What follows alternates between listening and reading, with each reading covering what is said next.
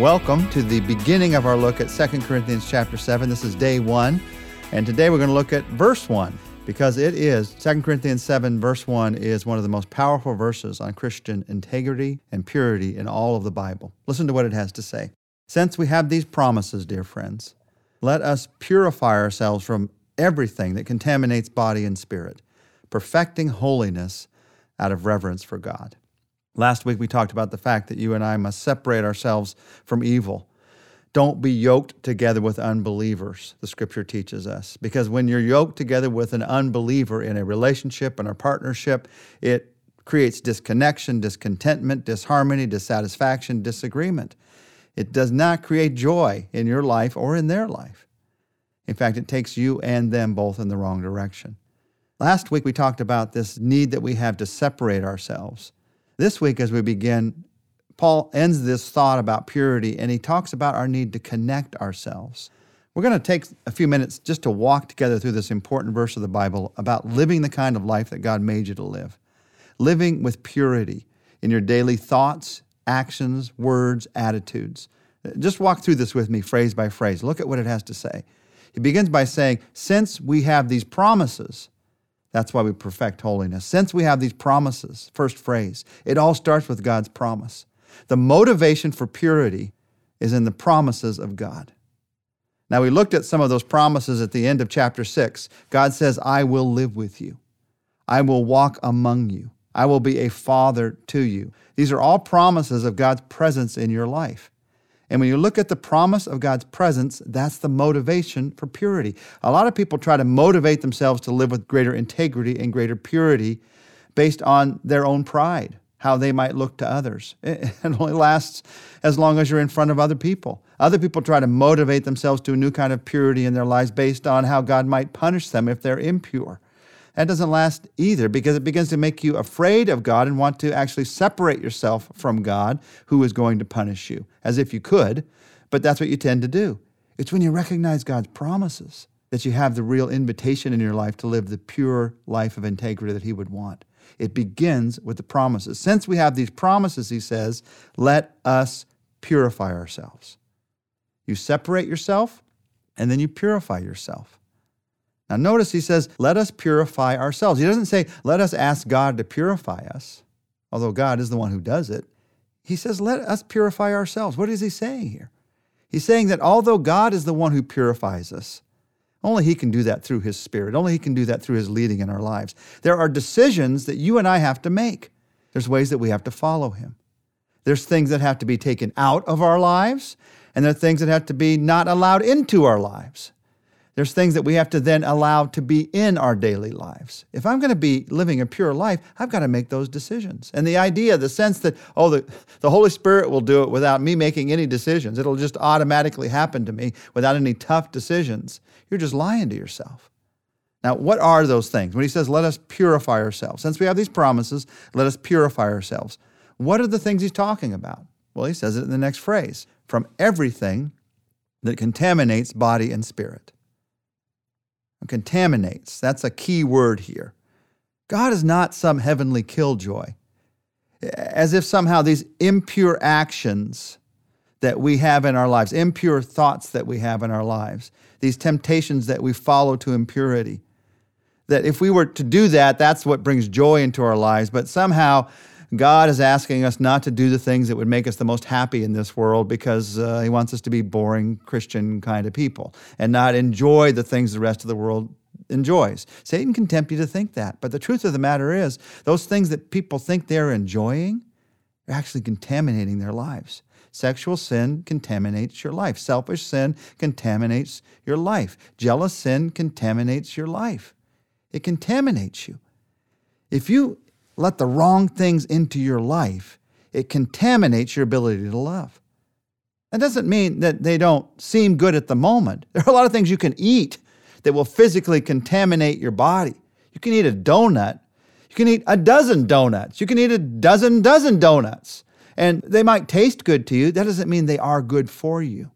And just because there is pleasure in sin for a moment, as the Scripture says, does not mean it is not contaminating your ability to have faith, your ability to love, your ability to hope, your ability to make a difference in your life. The simple truth is, What we put into our lives is what comes out of our lives. So if I put into my life selfishness and sin, that's what's going to come out of my life. That's what I'm going to experience in my life. I'll never forget talking with a friend about this, trying to encourage them to come back to church. A believer who just decided I have more fun out in the world. And we talked about the old things that pull at you, that promise something of you, that make you feel somehow that you're more powerful than the people around you. But the end result is your life is contaminated. Sin promises joy, but it contaminates your life. Now, Paul's very specific about this. How does this happen? He says it contaminates body and spirit. Now, I used the illustration of donuts earlier, but he's not talking about junk food versus organic food here, although organic food might be a good idea, a great idea for you. He's talking about the spiritual side of your life, and he's saying that both body and spirit are an important part of who you are. Both can be contaminated, and both, by the way, will be resurrected in the end. Your physical body is going to be resurrected. Your spirit's going to be resurrected to be with the Lord. This idea that somehow your spirit is spiritual and your body is like, it's just material. It doesn't mean much. It's going to be left behind anyway, so who really cares? That is a totally non-Christian idea, non-biblical idea. Both body and spirit are meant to live forever. So both body and spirit should not be contaminated. Stay away from those things that contaminate your attitudes, your beliefs, your soul. Now, what contaminates? We could give a list of 1,000, maybe 1,000,000 things. It has to do with the choices you make. It has to do with the thoughts that you entertain. It has to do with the entertainments that you allow in your life. It has to do with the people that you spend time with. For every one of us, those things that contaminate our lives are very specific to us. Now, the Scripture has much to say about the kinds of sin that contaminate us. But when you look at your own life, it has to be specific to what is it in my life that's keeping me from having faith, that's drawing me away from Christ? What is it in my life that's keeping me from being the believer that I want to be? If you just look at somebody else's list, you're going to be in trouble because maybe you do great on their list or maybe you do terrible on their list. That's not the issue. The issue is, what's God saying to you about this? What is it that's contaminating your body, your spirit? How do you get that out of your life, not let that into your life? Now, one of the main things to do to not let that into your life, to get that out of your life, is to change your relationships. When we get around the wrong kind of people, we begin to allow the wrong kinds of things into our lives. We'd all like to think that we're above that, but none of us are. None of us are. So if you find that there's a lot of things contaminating your thoughts, your actions, your attitudes, one of the first things to look at is, how do I get around the kind of people that aren't living that way? How do I get around the kind of people that are wanting to, that are desiring to, and choosing to put the right things into their life? Let's purify ourselves from everything that contaminates body and spirit. And then this last phrase, one of the most powerful phrases about purity in all the Bible, perfecting holiness out of reverence for God. Now, I like that word perfecting. You're not perfect yet. One day you will be perfect when you see Jesus in heaven. But now, in the now, what's happening? We are perfecting. We're perfecting holiness. You're being perfected by God. He's at work in your heart, in your life. You're not perfect yet. One day you'll be perfect. Right now, God is perfecting you. How does that happen? Holiness, by the way, means to be set apart, to be separate, to be the kind of person that God wants you to be. How do I perfect that kind of an attitude in my life, in this world, where there's so much that's imperfect, and I see so much in myself that's imperfect? Well, the power doesn't come from me. Power doesn't come from you. It doesn't come from the world around you. It comes from our reverence for God. You perfect holiness out of reverence for God.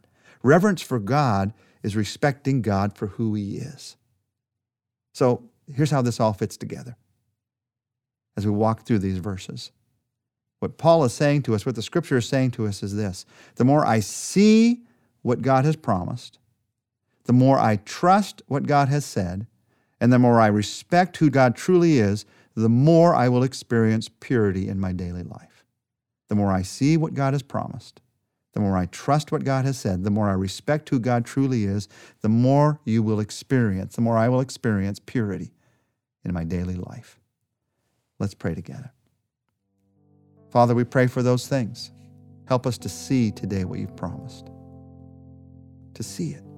Not just to see what's around us, the events, the circumstances. Help us to see your promise in our lives, the promise of your presence, that you're dwelling with us, you're walking with us through everything we go through.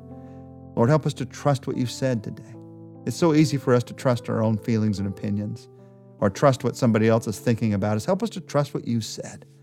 Lord, help us to respect you for who you are, the God of the universe, a God of perfect integrity and holiness. Help us to have an awe-filled respect for your power, your goodness. And Lord, as that happens, it's my prayer that we will experience purity in our lives today, the gift that comes from you in our daily lives. We pray this in Jesus' name. Amen. Tomorrow we're going to talk about surviving difficult and hurtful relationships.